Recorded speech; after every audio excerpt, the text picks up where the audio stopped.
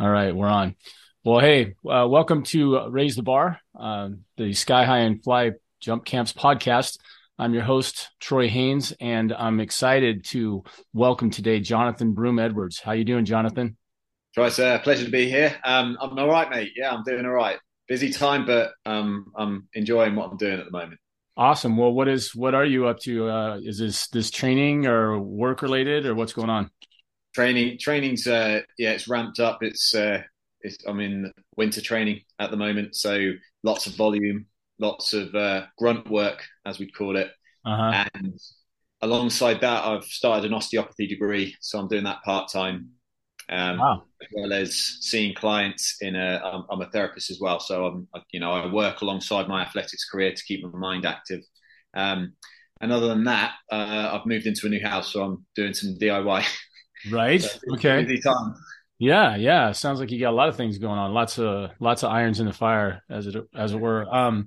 Why don't you give us a little bit of background, Jonathan? I'm just going to tell everybody straight up that I came across Jonathan's stuff on your stuff on Instagram, and where it seems like I get all my information, and I'm looking through there, and oh yeah, and I remember you and I may have just commented on something I don't even remember, and you were gracious in replying, even because some people don't, they're either too busy or you don't have enough likes for them, or whatever it is that happens, and you graciously responded. Then we kind of got into going back and forth about maybe doing a podcast. And, I didn't really do any homework on you. I just watched your jumps, and jumping was impressive. And, the heights that I was looking at were, impressive heights. These weren't, the kind of high school kids that I'm working with, or, even small college. So, I had no idea that you were a Paralympian. So, that's pretty amazing when you think about it. So why don't you tell us about how that all started? I was reading your Wikipedia, but I'm sure you could tell it better than I can. Yeah, I'm sure. I'm sure. Right. So yeah, I'm a Paralympian, but for a lot of my life, I didn't kind of know that my impairment could classify me for Paralympic sport. I was born with what's called talipes equinovarus, otherwise known as club foot, which predominantly affects my left foot. I had a few things going on with my right foot as well. This was all from birth. So I was born with deformed feet, had to go through multiple procedures, surgery, kind of bracing, different shoes as I was growing up, orthotics for a big part of my life. But I thank my mum. She always pushed me to just try everything, try all different sports, and join in and do as much as I could with what I had, the cards that I was dealt. Right. Um, Basketball was my love when I was younger. So to be able to, I always wanted to train to be able to dunk the ball, to be able to have hang time. I enjoyed being up, going up for a jump shot, going up. The other people would jump up and then they'd go down, and then I'd put the shot away. So it was something I was really passionate about. And I just couldn't train my left side. I couldn't train it to match my right side. I've got a really strong right calf, right leg, but my left leg has atrophy in the muscles. It has wastage or dystrophy rather. So Right. it doesn't function like my right foot. I'm not able to plantarflex my foot. I can dorsiflex it, which is lifting it up. I can just about move it in and out, but not that much. But for me, I have to work extremely hard on my technical model, on my curve running in terms of high Right. jump, in order to maximize what I can get off my left side. And it's been a journey, yeah, like coming into Paralympic sport when I was 24. Wow. So you said you found out about that late, the fact that it qualified. So you had already been competing, just the way you were against everybody else, right? And Yeah, just by chance, I tried out high jump 1 year at university. In between years, a lot of my basketball squad had gone off on placement years, and I hadn't. So going into the next year, I didn't have my team. right. So that year, I just decided to try something different. I tried high jump out, found I was pretty good at it, and I was spotted by a sports massage therapist whose dad was a coach in Paralympic sport.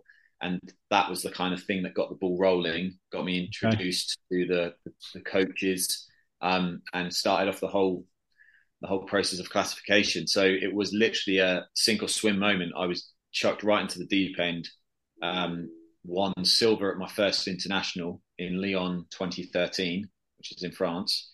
And since then been having the battles for progressing up to the gold medal, which I did in 2019 and then 2021.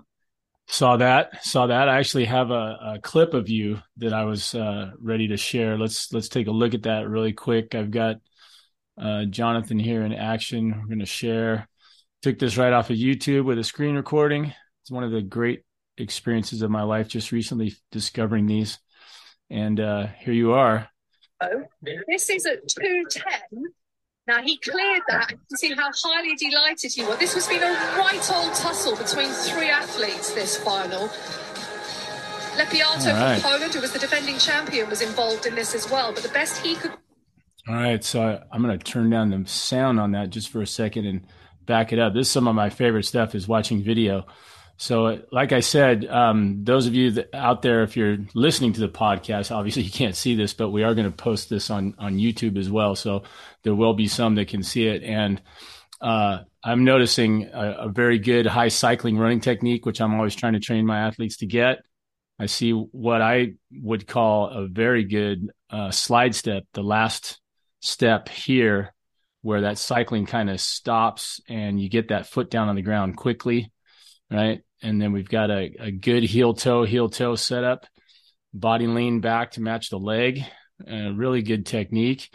I see a high knee drive and ride, and one of those unique leg kick out moves. I've jumped against guys like that and coached against guys like that. I've never actually had anybody do that, but it's not an uncommon move.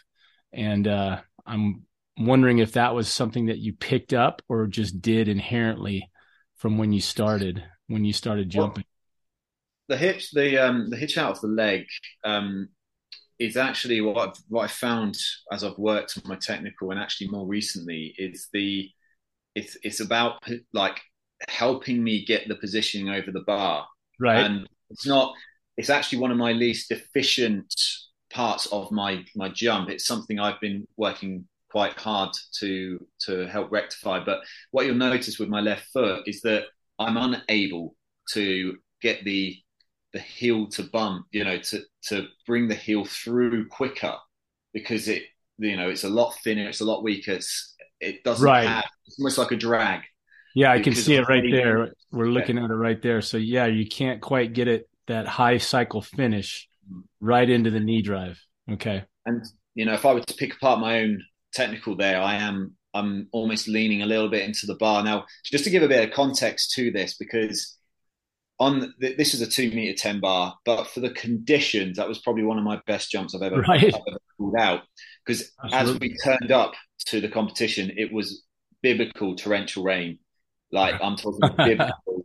I was in Tokyo for 3 weeks, and it was beautiful sunshine, 40-degree heat. And on that day, it was freezing cold. So it was such a change. So this is where, the mindset of like what I did in terms of my mindset building up to this and during the competition, that's something I will always be proud of, because I was able to keep my cool even when like the conditions were torrential, dreadful. Right. And the chips were down at some parts of that competition. But for me, like I'm working to get stronger on my left side to almost allow myself to go up a little bit more before I'm reaching for the bar. So that's me picking apart my own technical. But for when it comes to a major championships like this, you're just praying for what sticks from your training. Absolutely. It's about competing, and I competed well in that one. Well, so what? Nobody likes rain when it comes to being a high jumper. I've had Doug Nordquist on this show before. Doug told me about, one time when because he ran a really fast curve and leaned, I swear, almost about 45 degrees to the left, and it was slick. And he just said he just went, spit out to the side and was like, he described it as nipples deep under the pit, like all the way under, and it's terrifying the first time that happens to you. And then, of course, after that, there's no way you're going to run as fast, lean as much, or try to get away with as much, because once you slip on any given day, I know from that personal experience, you're just super hesitant about, really trusting it to hold up, like you said, under pressure. So a 210 jump in the rain is impressive, especially with, like you said, the chips were down. So yeah, they really were. I think I was on a third attempt at the 207 bar beforehand. And that was probably my best jump of the competition. So to pull that out when it mattered, that was that. I thank my stars for that, to pull it out at that point. But you can never fully prepare for what the rain does for you, but you can always visualize what you need to do around setting yourself up right, and you are going to be a bit slower. You are going to have to work really, really hard on your technical in order to still make it happen. And for a lot of the other competitors in that competition, they started probably 10 centimeters lower than what they normally would. You could see it in their body language, see it in their faces. They were really like stressing out. Right. And because I'm from Britain, I'm used to a little bit of rain. But also I'd visualize the what ifs leading up to this competition, and what would I need to do if it rained. And, I stapled down my run up mark. I'd brought a poncho, I brought a towel, I brought an umbrella. I'd got everything just in case it rained, even though the 3 weeks build up was beautiful sunshine. Yeah. So because of that, I started the competition 10 centimeters higher than everyone else. And that led to my victory, I suppose, then. That is, you would be what we call a good Boy Scout, and over here, the Boy Scouts, the motto is be prepared, right? So sounds like you were prepared for every contingency and had already wrapped your brain around, like you said, having a plan, what you would do if, and everybody else sounds like they were just blindsided, like sunny the day before. And all of a sudden, here you go, Noah's flood. What are you going to do? So that's impressive. I'm so fascinated by this world, and I'm a little bit upset sometimes at the way that you guys get treated. And when I say you guys, I want to say Paralympians in general, because I watched. I've been an Olympics junkie since I was 8 years old. My mom showed me my first Olympic Games. I was 1972. I'm watching the games in Munich, Germany, and I'm on TV like this at 8 years old, going, "Wow." I'm seeing gymnastics and basketball and boxing and all these sports, and I'm like, what is this? What is this, Mom? And she's like, these guys are competing in the Olympics. And I go, what do they do? And then I saw my first medal ceremony, and they're stepping up on the box and put the medals around them. I'm like, oh my God, that's the greatest thing ever. So, every time I'd be watching that, in 76, at 12 years old, I got to watch, great American boxing teams and on. So, I'm in love with it. I love watching it. And I watched it in 2021, like everybody else, waiting the extra year. And then you guys get to go like a week or so later, a couple weeks later. I forget how it was. And I remember thinking, wait a minute, why are we pushing them aside and making them wait? I'm like, this is the big spectacle, right? Let's do it all together, and I've heard I understand that there are many, many classifications, like you mentioned. You mentioned there's a couple, I know, and I think you can qualify for more than one sometimes, or how does that all go? It's a world that I really don't know much about. There is a difficulty, I think, with like joining it up. There's certain competitions they're starting to bring it more into a merged or combined event. I think, like I've spoken to many people about the logistics of having a fully combined Olympics, Paralympics, merged competition. It would probably actually be too much logistically to have us all in like a Paralympic, an Olympic village, have us all kind of competing in together. It would also go on for a lot longer. Right.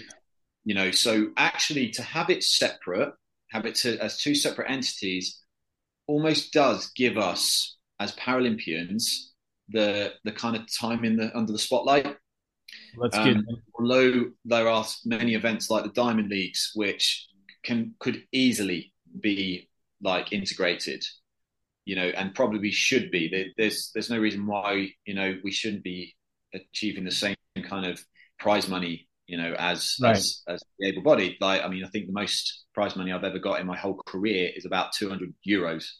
I've not Right. been to a Diamond League where I can actually compete against similar competitors and earn 10 grand or whatever it is. Right. Right. It's not quite there. The movement is getting better, but like you say, there's a lot of complexity to Paralympic sport. There's a lot of different classifications. You could be in two different classifications. Say you had a neurological disorder like cerebral palsy, but you're also a visually impaired athlete. You could potentially go under under Right. two. It's just a case that, for actual selection for the Paralympics, you kind of want to go with what one have I got more chance to actually medal. Right. There's been separations of classes. Like my class used to be combined with the below the knee amputees. Right. Now, so I'm a T44. They are now a T64. It's just it almost becomes quite difficult for your general public to observe and understand all the different intricacies. But that's not to say that it shouldn't be publicized more, because people still want to watch it. There's, I mean, if you've seen, my roommate in Tokyo is a visually impaired javelin thrower. Can you believe? Right. There's people with one leg jumping, like high jumping. Yeah. There's people without an arm doing certain events. Like some of the things that these athletes do is quite incredible. Yeah. So it's just allowing the public to actually see it, which is to happen. Well, for instance, I have in my my Instagram saved files, which basically I'm a junkie again. There, I'm usually have on my feed athletes like yourselves, coaches, trainers, fan sites for certain jumpers, and sometimes I'll see something and somebody's doing squats or step ups or lunges, and then I see plyometrics going on, or I see a competition jump of some kind, and sometimes I'm like, oh, wow, that's really good. And I stick it in a folder, immediately. And then I remember seeing what you're talking about. I saw a kid who's, standing there with crutches, throws the crutches down and is hopping on one leg, right? And goes up and you're watching just going, wow, just the fact that he's going towards the bar is amazing enough, because he's literally running on one leg. Like, I follow Lucas, I think it's Lucas, right? I mean, he's awesome. I watch his training all the time. I'm like, this guy works harder than most jumpers I know. So I'm, it's inspiring to me. Ever since I was a kid, there was a commercial here in the States that I saw when I was about 7 or 8 years old. I can't remember, but it showed a young boy waking up in the morning, and you see him start to roll up out of bed, and he doesn't have either arm. He's, I don't know if it was congenital or, I'm pretty sure, but he reaches over with his feet into his bedside drawer and starts pulling out his socks and putting on his socks with his feet, right, to get up and go about his day. And I remember watching that going, man, I have got no excuses for anything the rest of my life. You know what I mean? Like, get up off your butt and go do something, like you're saying. I love the fact you said your mom was, hey, just go out there and do the best you can, instead of like, it's awesome. I'm a big fan. I've had the privilege of seeing so many incredible things with certain Paralympians. I've seen there's a good friend of mine, like, wheel towards some steps, like he has no legs. He's got off of the wheelchair. He's then dragged his wheelchair up the steps with his arms. Fair play. Going back to Lucas as well. Lucas is almost like he's evolving with his high jump, because he's always historically gone over, front first. Right. But he's now almost trying to train himself with the one leg to get the same kind of like lean back position and go over the bar backwards to raise his hips over the bar. I mean, I can't even comprehend how you do that. Right. Yeah. He's doing that, and it's like I love to see amazing things from that. I've competed against Lucas before, believe it or not, when we've had Raza point scheme. So based on the world record of two classes which are very different. You know, for one of the competitions, he jumped 1 meter 78, and to beat him, I needed to jump at least 2 meters 10 based on the Rasa point system. Right. With another competition, because our world record had progressed, and theirs hadn't, I then had to jump 2 meters 14 to beat him, and I didn't that year, so I got a bronze to him. So it's like, you know, there is ways to merge it, but again, I think it's a case of making it a little bit simpler and having something there to explain to people who are watching, what's going on with everybody, you know, because there's a lot to, you know, uncover with this. Well, like you said, I mean, just watching alone, I've been able to pick up, okay, you know, you've got an amputee or maybe someone who's born congenitally without a certain part hopping on one leg. And then you've got somebody else that has the prosthetic, right? And they run up and jump. You know, I've seen long and triple jump, you know, do that. Like you're saying, the visually impaired, I've seen the one where there's somebody clapping right down the runway so that they can hear and run down and go forward into the sand. Have you seen the guy that reaches the pit and lands on his coccyx? Yeah. Oh, like, ouch. Yeah. So, but you know, like I said, all of that is awe-inspiring, like you said, and just the attitude inherent in that, like you said, your buddy going up to the stairs and then hopping off the wheelchair and dragging up with one arm. It's not like, you know, sitting around and going, "Hey, could you come carry this up the stairs for me?" You know, it's just like, I don't have that time. I don't have time for that. I'm just going to do this myself, you know, and that's just, it's mind blowing to me. And it is, I have a literal folder of inspiration, you know, if I'm waiting, if there's ever anybody that needs that kick in the butt to go, "Hey, I don't want to hear this whining that you're doing. Like, look at this guy, you know, you got more gifts and you're doing less with them," you know, that kind of thing. So what's coming up next then? You said you're in the midst of training and heavy volumes and all that. I'm assuming when you're saying heavy volumes, we're talking about volumes of lifting and plyos, or is this also jumps? What's that entail? Oh, it's the amount of drills that my coach is getting me to do around a circle. There's volume of that. It's volume of like foot contacts and like feet loading, you know, sand work, Bosu ball work to strengthen my feet. In my gym, yes, there's volume of lifts, plyometrics. It's just like almost continual circuits, and I've got sled runs, I've got other runs.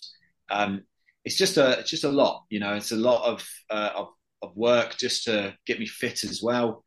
Burn off some of the holiday timber, you know, that I could in the off season. Right. What's coming next? I mean, the next 2 years are actually really busy. It was even busier. We were actually due to have a Europeans and a World Championships both years, right? So 2023 and 2024, as well as the Paralympics in 2024. However, the Europeans have been cancelled, so we've got a World Champs next year, we've got a World Champs the following year, and we've got a Paralympics in that same year. Wow. Just because a lot of our major championships were moved because of COVID. So, you know, we had a down year last year, and then this coming year is going to be a World Champs in Paris. So yeah, that's oh man, going to Paris for the Olympics, how cool would that be? That's the other thing to me about the Olympics that's so awesome is the bouncing around the globe, you know, like getting to see the venues. And, you know, I was, you know, fortunate enough to be here in college at UCLA when the Olympics were here in '84. So, you know, the Olympic Village was really close by in LA, and, you know, UCLA was one of the training facilities for a lot of the athletes. You know, they would come by and use the track, and that was really cool. It wasn't as many as I would have thought, actually. I'm not really sure where everybody did the bulk of their training, but there were some. And you know, now we're coming up on 2028 coming back here to LA, so it'll be since '84, that's 16, like 44 years, I guess. So a long skip in between Los Angeles and the US, but it's you know, if they end up doing anything at the Coliseum, that'll be amazing, because that's just such a, you know, an old venue with lots of history in it. And so how old are you now, Jonathan? I'm getting on, mate. I'm 34 now. So I'll be 34. 36 in Paris. And your personal best, is it 2:15, or have you gone higher than 2:15 now? I've gone higher, but not officially. I actually in some of my training jumps in Tokyo in the beautiful sunshine, I did clear a 2 meter 16 bar, and that was in training. Right. So I was feeling really optimistic for the competition. I felt in a really good place, and then it tipped it down. But I did what I needed to do. Right. So 2:15 is 7.5 feet. So 2:16, I'm going to guess is what, like 7 feet 1 or 7. I don't know what they're, I know it doesn't always measure out exactly. The metric world is still a mystery to me. If any of you are listening to the podcast in the past and comparing them to now, I'm always just like, when we grew up, it was always just feet and inches. They didn't bother to measure the metric. So it was just 6'4", 6'6", 6'8". And then, when I got into college, it was kind of all about the metrics, but it was almost like they didn't trust us, that the fact that we were students in college and obviously had a little bit of intelligence, that the guys would never tell us. They would just say, oh, we're putting the bar to 6'10", and it would be 210, which is 6'10 3/4, but they wouldn't tell you that. And then one of the famous ones I was at, they actually went from 210 and they managed to skip 2:15 and went to 2:20. So there was like, we went from 6'10 to 2:20 and only one guy made it and everybody else missed. And then we're waiting for him to come back and say, okay, we're going to put the bar at 7'2". And the guy comes back and goes, we already had the bar at 7'2", so we're going to go to, 4.25. And we're all like, what? You skipped a height? And it's like, oh, the bar's already gone up. You can't put it back down. Like, oh, okay, great. Thanks. You guys did a great job. That's the aim for me, actually, is the 2 meter 20 bar. So what, 7'4" is that? Or 220 is 7'2.5". Yeah. 7'2.5". 7'2.5. Because that would be, for my category, a new world record. So that's the goal for the next year. Awesome. So the first thing that occurred to me is, as we were talking about your volume of training, and you had mentioned that your left leg, having some atrophy or did you say atrophy or dystrophy or? Well, it's got both. Dystrophy is muscle wastage, and I have muscle wastage in my soleus muscles, but I have muscular atrophy through my gastroc muscles of the calf. Okay. I just can't, and they don't strengthen up that much. Right. Well, the thing that occurred to me was, I just had a podcast yesterday morning with a guy named Dario Saisan. He does Saisan training. I don't know if you've seen him on Instagram now, but relatively new in the last few months. I've been noticing his stuff, and it's a little bit different, a little bit more cutting edge. I really like him, and we were talking about 2-leg versus 1-legged training. And I was just thinking, I go, wow, Jonathan sounds like, my first thought was, do you do, traditional front and back squats with 2 legs? You do deadlifts with 2 legs? I go, maybe that would be, in your training, maybe it would be more beneficial. He was talking about a 70-30 split between 2-legged lifts and 1-legged lifts. And he was saying he's leaning towards the one. And I agreed with him. I go, well, you can't think of a spot in our sport or even in our event where you're pushing with both legs at the same time, right? So your takeoff's a single leg. So why wouldn't you train it that way, right? So, but I was just curious. The first thing that popped in my head when you're talking about one side being maybe a little bit weaker is, does that affect how you lift and what kinds of lifts and whatnot? Yeah. So I kind of followed that kind of 70-30, like you've just said, that I will still do back squats with 2 legs. I will do hang clean and hang snatch with my 2 legs, but I will then do single leg step ups with a bar on my back. I will do lunge, split lunge sort of thing with my back. I'll do single leg press, and then it's single leg RDLs and like that sort of hand load as well. And then when it comes to like any sandpit work, I'm doing single leg hops. With plyometrics, I'm doing single leg bounds as well as skips, and I do still have some like double leg bunnies and for height as well as distance. Like all of these things are, I'm conditioning. I'm generally conditioning, but I'm also trying to isolate the weakness, because actually my step up is actually weaker because of the complexities of my leg and my hip. my step up is weaker with my right foot going down. Yeah. So it's like in that kind of isolated movement, that's where I've got a weakness that I'm really trying to push on at the moment. So it's always good to kind of do the individual work as well. Right. It's an area, things have changed. Like I said, when I was jumping in college, my last year in college was 86. My last year in competition was 92.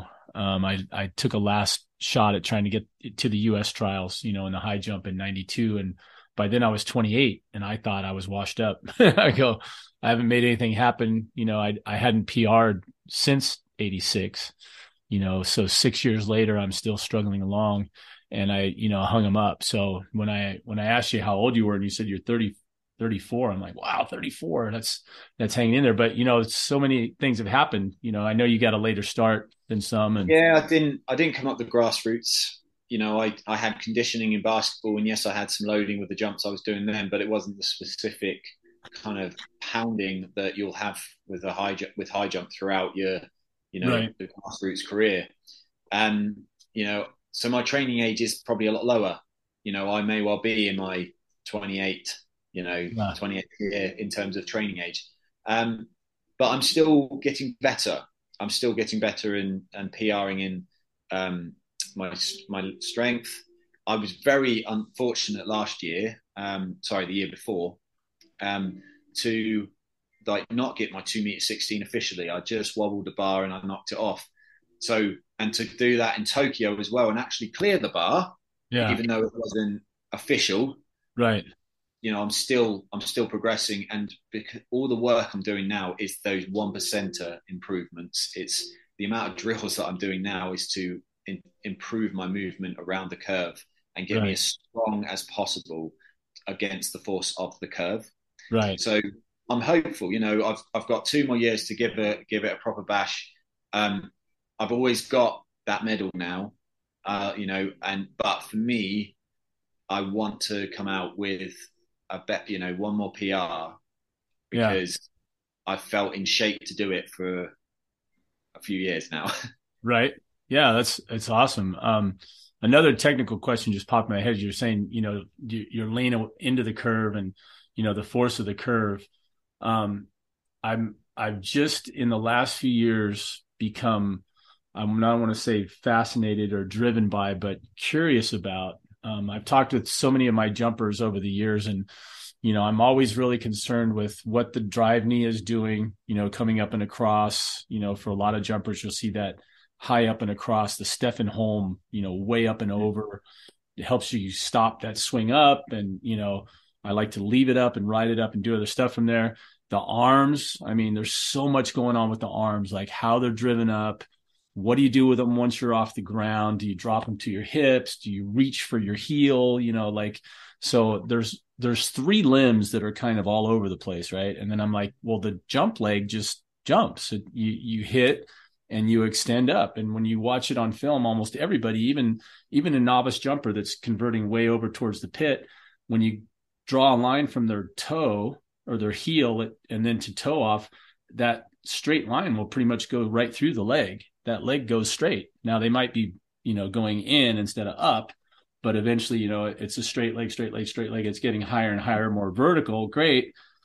But I'm looking at it going functionally. What do you do with that leg? From heel toe, you roll up onto your toe and then you extend with a lot of power, and there you go. And it never occurred to me, and I've been coaching since 1988, that you could train that leg more specifically and more for its job. And my thought of the job is to counteract all the forces that are going towards the bar, because as we're running towards the bar, I'm both my best friend and my own worst enemy, because as I'm running towards that bar, the energy is going the wrong direction in some ways. Like I tell my kids, I go, there's a big black hole in the middle of that pit.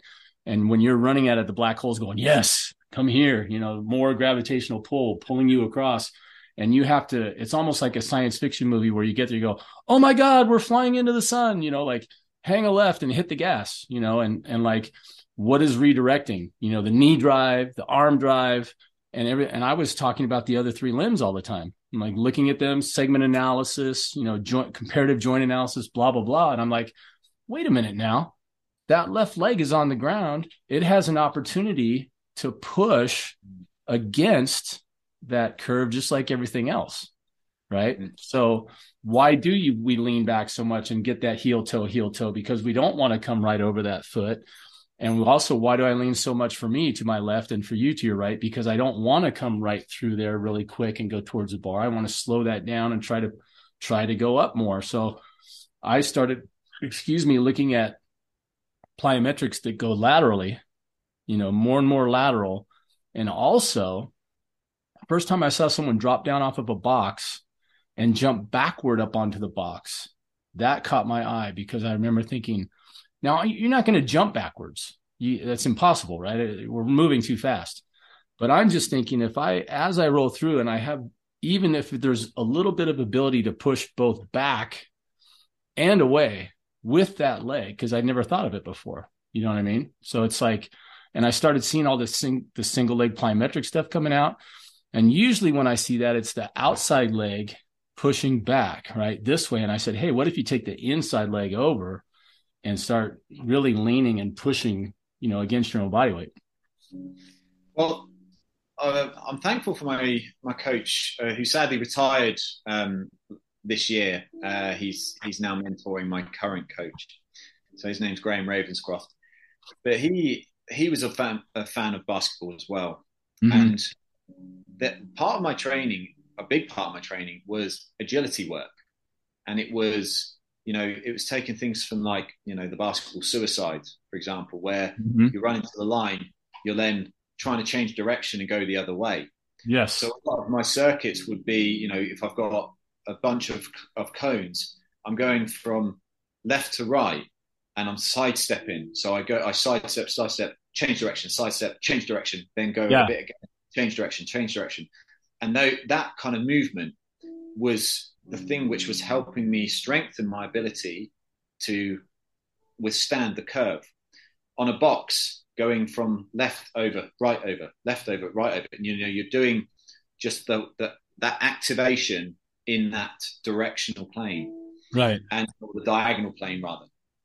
And that for me has been a huge improvement on my left foot's ability to deal with the force. Right. Because what we've got to remember is when we're running a curve, we stay on the curve right until the moment we then go into takeoff position. Yeah. The takeoff position actually comes slightly off curve to change that horizontal force into vertical force.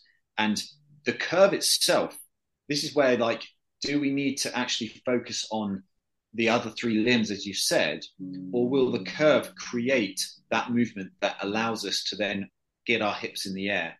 Right. There is some hip thrust that can be done once you've taken off, but I actually believe that if you can run the curve well enough, you're almost getting your body position right for takeoff, and then in the air it's going to do its thing. It's whether or not it's when we kind of disturb that takeoff position, we lean towards the bar, then all of a sudden we're going in a slightly off direction. We're then having to flail our legs or something to kick. Yes. And get over in the bar in the right position. So that's what I'm really working on now, is to get that takeoff position absolutely nailed, withstand all the force of the curve, so that once I've taken off and I've gone up, I'm continuing to go up and go into that kind of parabola, that arc. Right, and right. That will take me to the higher heights.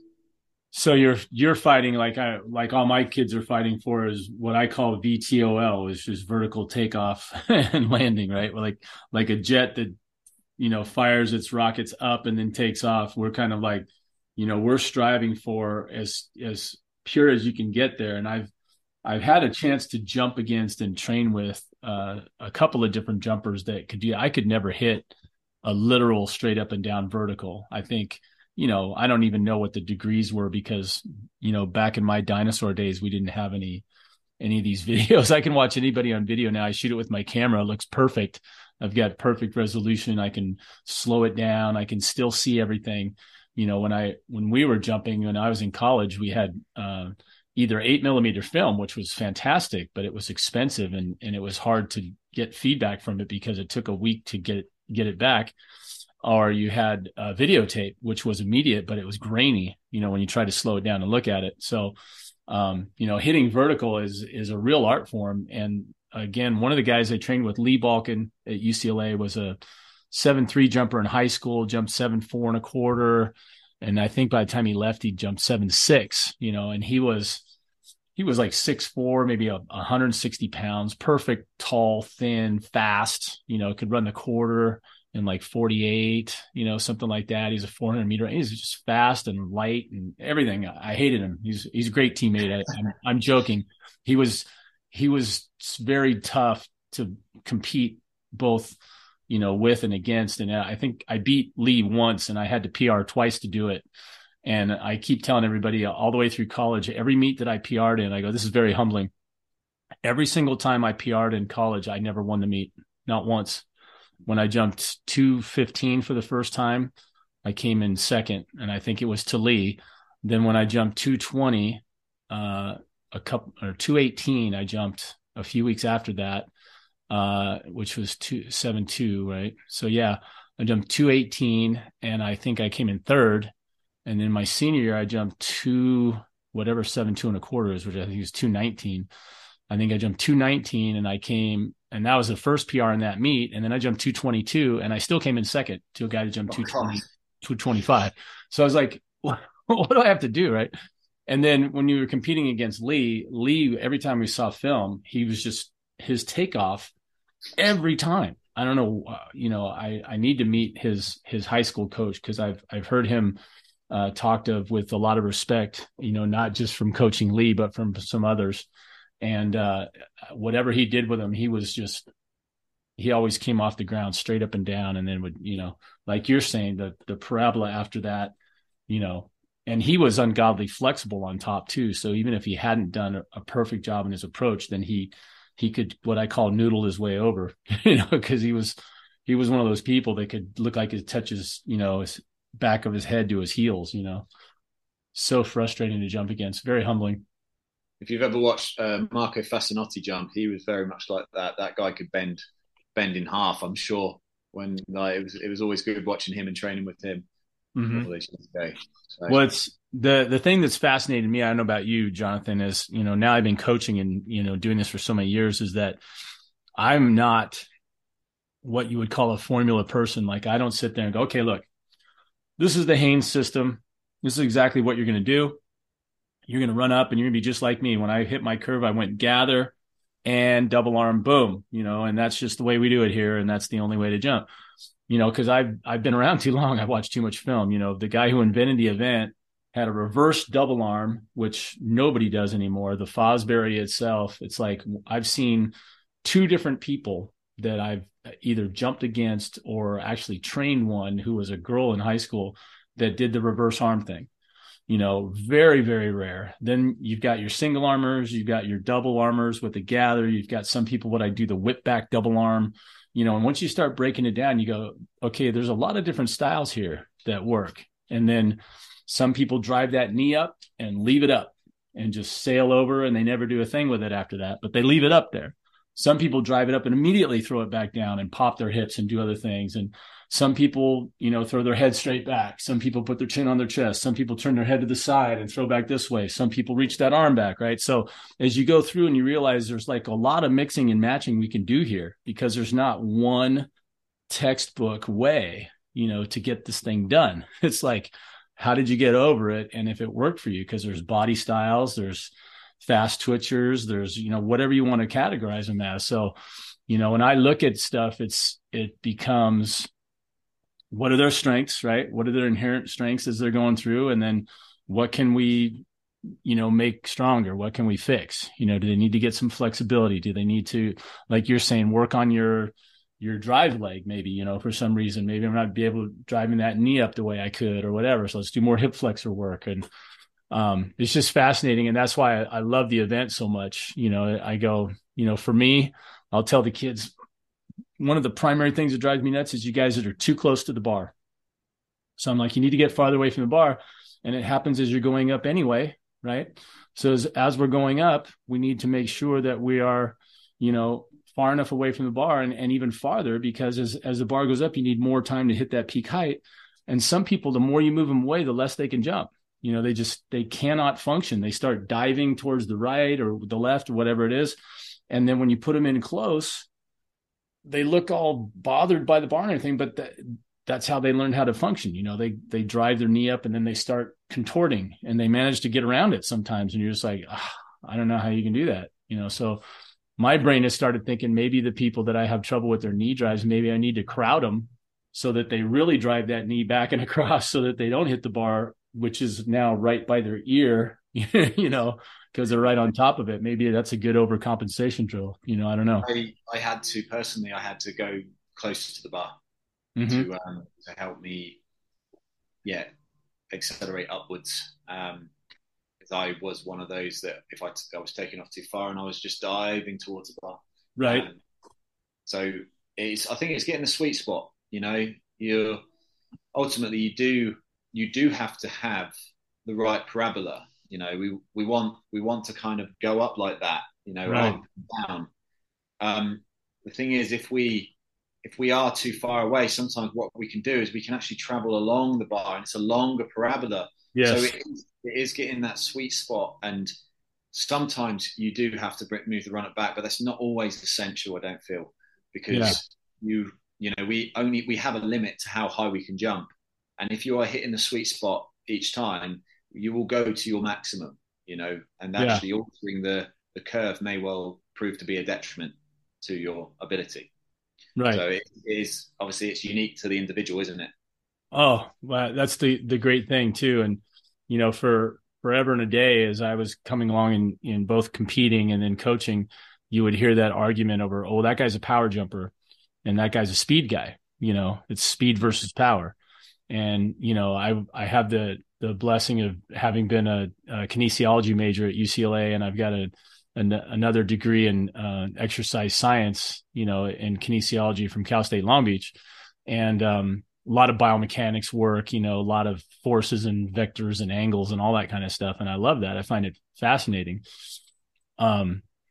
So having that background and hearing about, this speed versus power, you see it. You see guys that run slower, and they just gather those arms back and just blam, they take off and they go straight up, and then they tend to stall, and they got to hit a great layout position if they can, and then come down.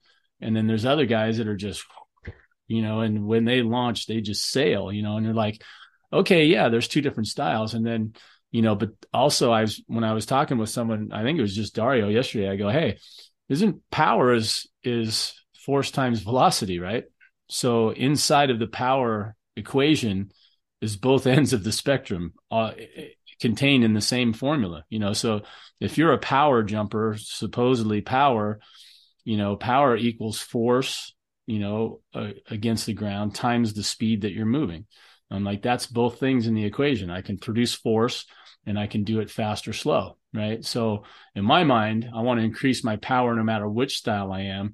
And if I can increase both of those, right, both the force produced and the speed at which I'm producing it, then I'm going to be able to do more power, right? And then try to use it, of course, in the right way at the takeoff. Still trying to figure out what type of jumper I am, but because I'm trying to gain for more speed, but similar to a distance away from the bar, getting the right speed and velocity and power is you've got to get that sweet spot as well. Yeah, well, it doesn't look like you're ambling up there from what I can see. You've got pretty good attack speed. The power jumpers are just really kind of, they've got a nice smooth. I think of Charles Austin that way.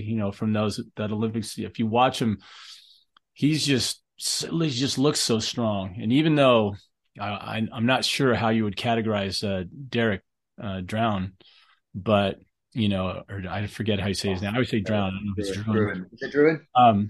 Yeah, I know, right? Tomato, right? So, but as I'm watching him in the games in 2016, he's fast, but he also looks so powerful. That approach is just boom, boom, boom, boom, boom. And he's like, but when he got going, he looked just like Bondarenko. I mean, they were flying from that side, and hitting, amazing heights. So it's like, man, and Barshim's no slouch either, for a guy that's in some ways is a classic double arm power guy, but he's moving. It's like he's not trotting up there. So it is fascinating on those ends. Well, let's take a little side route. I wanted to talk to you about what you're doing professionally. You said you're what I read on Wikipedia was you're doing work with gait analysis, and you're also helping people with disabilities. Talk to us about that a little bit.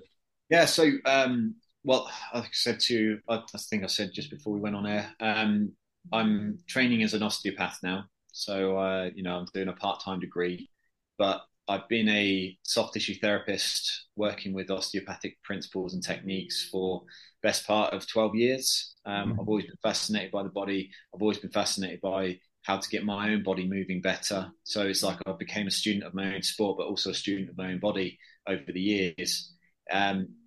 I also do a lot of charity work with school visits, but that's more to kind of try and inspire children to get more active. But in terms of my clinical work, I mean, I'm in my clinic now. I've got certain certificates, right? And I'm currently on my massage couch at the moment. But I just I found a passion in the body in eradicating pain, and found a unique way to help people free up whatever's restricting them. I do that just because it's something to keep my mind active, because I've always been quite passionate that the mind can rebel at stagnation, as the old Sherlock Holmes saying goes, that if you just have athletics, if something goes wrong, like having a ruptured Achilles, for example, like I went through in 2018, you don't have anything to fall back on. You don't have anything to occupy your mind, and it can actually be a downward slope if things start to go wrong. So I've always kept something going in the external to my athletics career to keep my mind active. Right.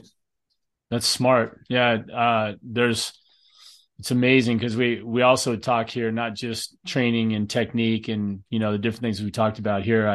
I'm looking soon to talk with someone about nutrition, and then, sports psychology is a huge area. And, high jumpers are in some ways, this is, you can call it self-deprecation, but I always thought of myself as a mental midget when it came to high jumping. But, it's so on or off. Like for me, when I was on, I was going to beat you. I didn't care who you were. But if I was in the next breath, oh my gosh, the wind just picked up. Oh, now I'm going to have to run my curve faster. Like a prisoner of my own brain, like a overreaction, underreaction, fear, doubt, can I do this? All those things. Unless somebody I think has been an athlete at any level, when the pressure's on, how do you perform when the chips are down? Like you say, like, what do you think about? How do you think? Are you confident? I know for me, when everything was clicking, everything seemed to slow down, like get really, really slow. And I could see everything happening almost like it was literally the way I like to watch video, which is frame by frame, where I'm picking out every little thing. And then when I was off, when things were going wrong, from the time that I was standing back there going, okay, here goes, let's do the best we can. And, when you think about that mentality, I'm like, that's never going to work. And so I would be running as fast as I could, go up, jump, boom. I'd be sitting in the pit going, okay, what just happened? Like no recollection of anything, no technical analysis.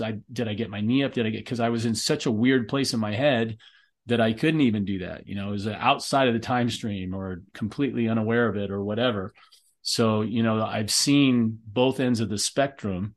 And then, that confidence, I've told all my kids, I go, every time you're jumping well, or every time you're going to make a bar, I would say 95% of the time, it's not a surprise.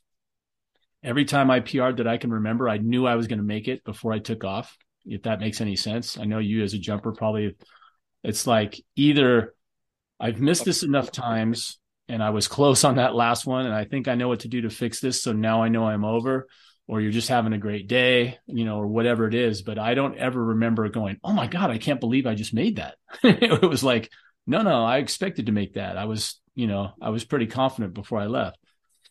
Yeah, it's a flow state, isn't it? It's feeling, not thinking. Mhm.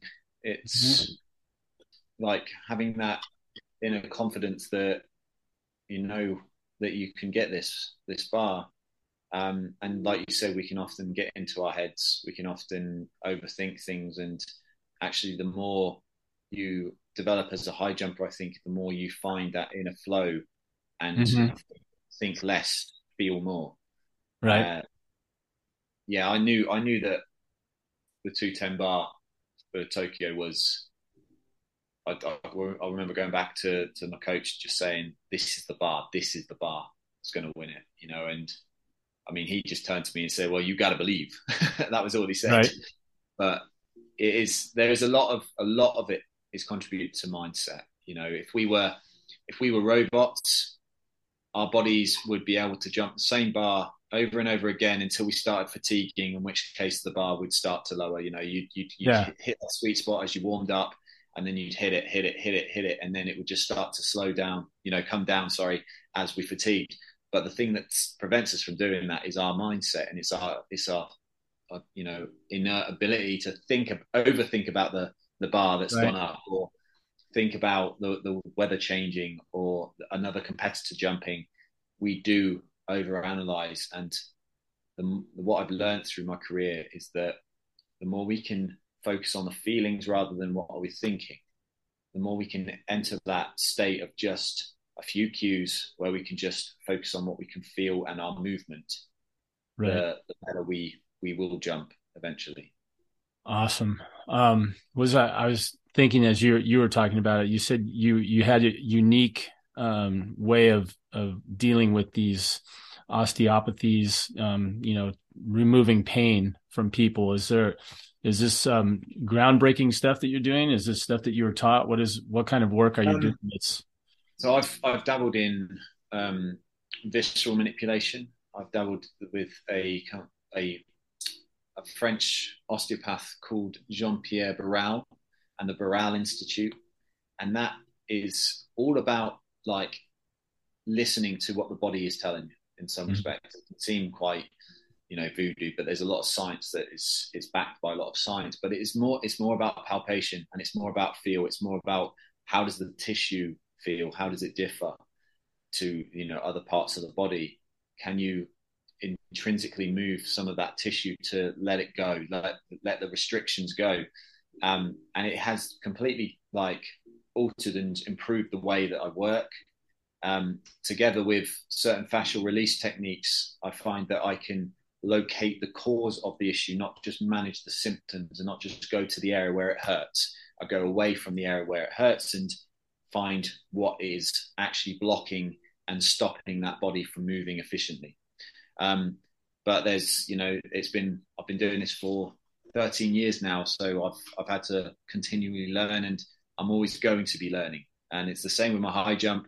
I'm a student of my own sport. I'm still learning. I'm 34 now. I will be going until at least 36. right. And, who knows what I can achieve if I just continue to learn about how to move better. Right.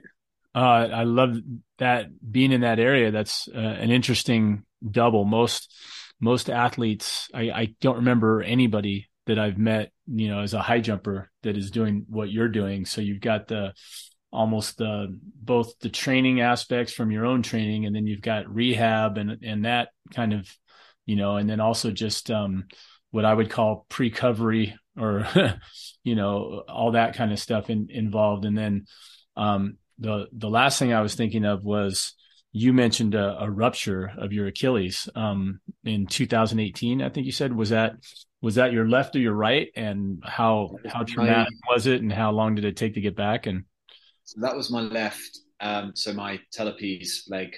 It was a very high rupture. It was 8 centimeters up from the heel, or the calcaneus. It was almost like it was a ticking time bomb, because it was right at the top of my scar from the surgery I had as a baby. wow. So it was almost like it was destined to happen. It was like a gunshot when it went. It felt like someone had taken a baseball bat to my calf. Went to stand up, and it was like I could put no weight through it. but I was very fortunate because I think I totally severed the tendon. I didn't feel too much pain. I started to feel more and more pain as it went on. I had to be put on morphine and gas and air, but it was just the shock. And I thank my stars that I'd done a lot of mindfulness work, because I was able to kind of like accept it quite quickly. It was like, okay, I've got to deal with this now. Right. And do the things that I needed to do in order to return. And it was a long journey. It took me over a year before I was jumping again. I then developed a bit of a knee issue on my other leg. But I worked hard, I worked through it. And then in 2019, at the end of 2019 in November, I became world champion. And then the following year, or 2 years later, I then became Paralympic champion. So it gave me the perfect opportunity to learn even more about my body. And I used it as an opportunity rather than something that was going to be a career ending thing.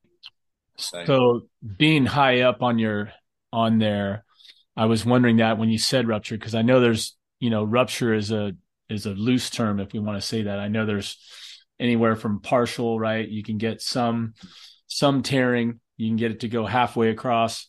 And then there's catastrophic snap, like you said, where did it roll up the back of your leg like a window shade? Like I've heard that description before. Yeah, I had to have surgery 2 days later. And my surgeon is brilliant. It's a guy called Bill Ribbons, and he reattached it, and he also attached it to the plantaris muscle to give it a bit more extra strength. Okay. And it seemed to do the job I needed it to, but it did take a long time to, for a foot that can't plantarflex and get the calf loading to strengthen it up. I had to use TENS machines. I had to use reformers, Pilates style reformers, to really work the intrinsic muscles to get as much activity as I could to develop it enough to recover. Right. But I had a good team, and I worked hard to get back. So the other thing I've heard about this, and one of my most fascinating classes when I was an undergrad at UCLA was the biomechanics of musculoskeletal injuries. And they used to show us film of, a femur and a tibia and the ligaments in between, and they would just pull them apart, with machines and watch how they ruptured, right? So you're studying on a cadaver, the methodology or whatever. There could be twisting, loading. There was, these different things. And what I had heard also, and you'd see the what do you call it? A microscopic view of the threads, when these collagen fibers, when you pull them apart, when they rupture, they said it looks like spaghetti strings on a mop, or they just go like this, right? Wow. So I've heard that one of the biggest challenges is to go back in there and try to line up, all the fibers again, right? It's like this micro surgery where, do they lop off the spaghetti ends and then just tie the two new ends together, or do they, try to fit that all back together? What do you know about that? Because that's grim to talk about, but yeah, I do not know at all what he was able to do. The guy was a miracle worker. It's maybe a question I'll have to pose to him if I ever get a chance to see him again. But yeah, I think there's just so much complexity. But whatever he did, and whatever the strength work he did alongside the actual surgery, like it did what it needed to. So right. I would just thank him for every day what he did. Did you ever have if it had been your takeoff leg, do you think you would have been able to come back and jump as high? Who knows? Touch wood, that never happens. I know jumpers who have returned. Barsham's a prime example. He returned. I'm sure he had the best medics in the world on his side, but right. He returned really quickly. So I think it's possible. I think surgery is a very good option if you want to improve the longevity of the sport. But for anyone that's going through it or has gone through it, salute you for the hard work you have to put in to get back. I know what it feels like, but it is possible. It is possible to return if you are patient and do the right things.